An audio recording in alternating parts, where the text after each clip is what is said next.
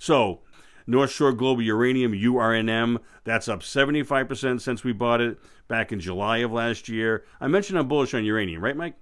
Okay. He's nodding, by the way. And I think this has years to go, and I think it's very, very straightforward. The Fukushima accident occurred 10 years ago, and all the things you would think would happen happened. Demand plummets, nuclear plants get shuttered, and supplies swamps demand for the foreseeable future. That's all reversed. Now it's time. Nuclear energy is growing, and the mines have not been as productive as they need to be. You need higher prices to induce people to get this out of the ground, and it is happening. So I'm as excited about uranium as I've ever been.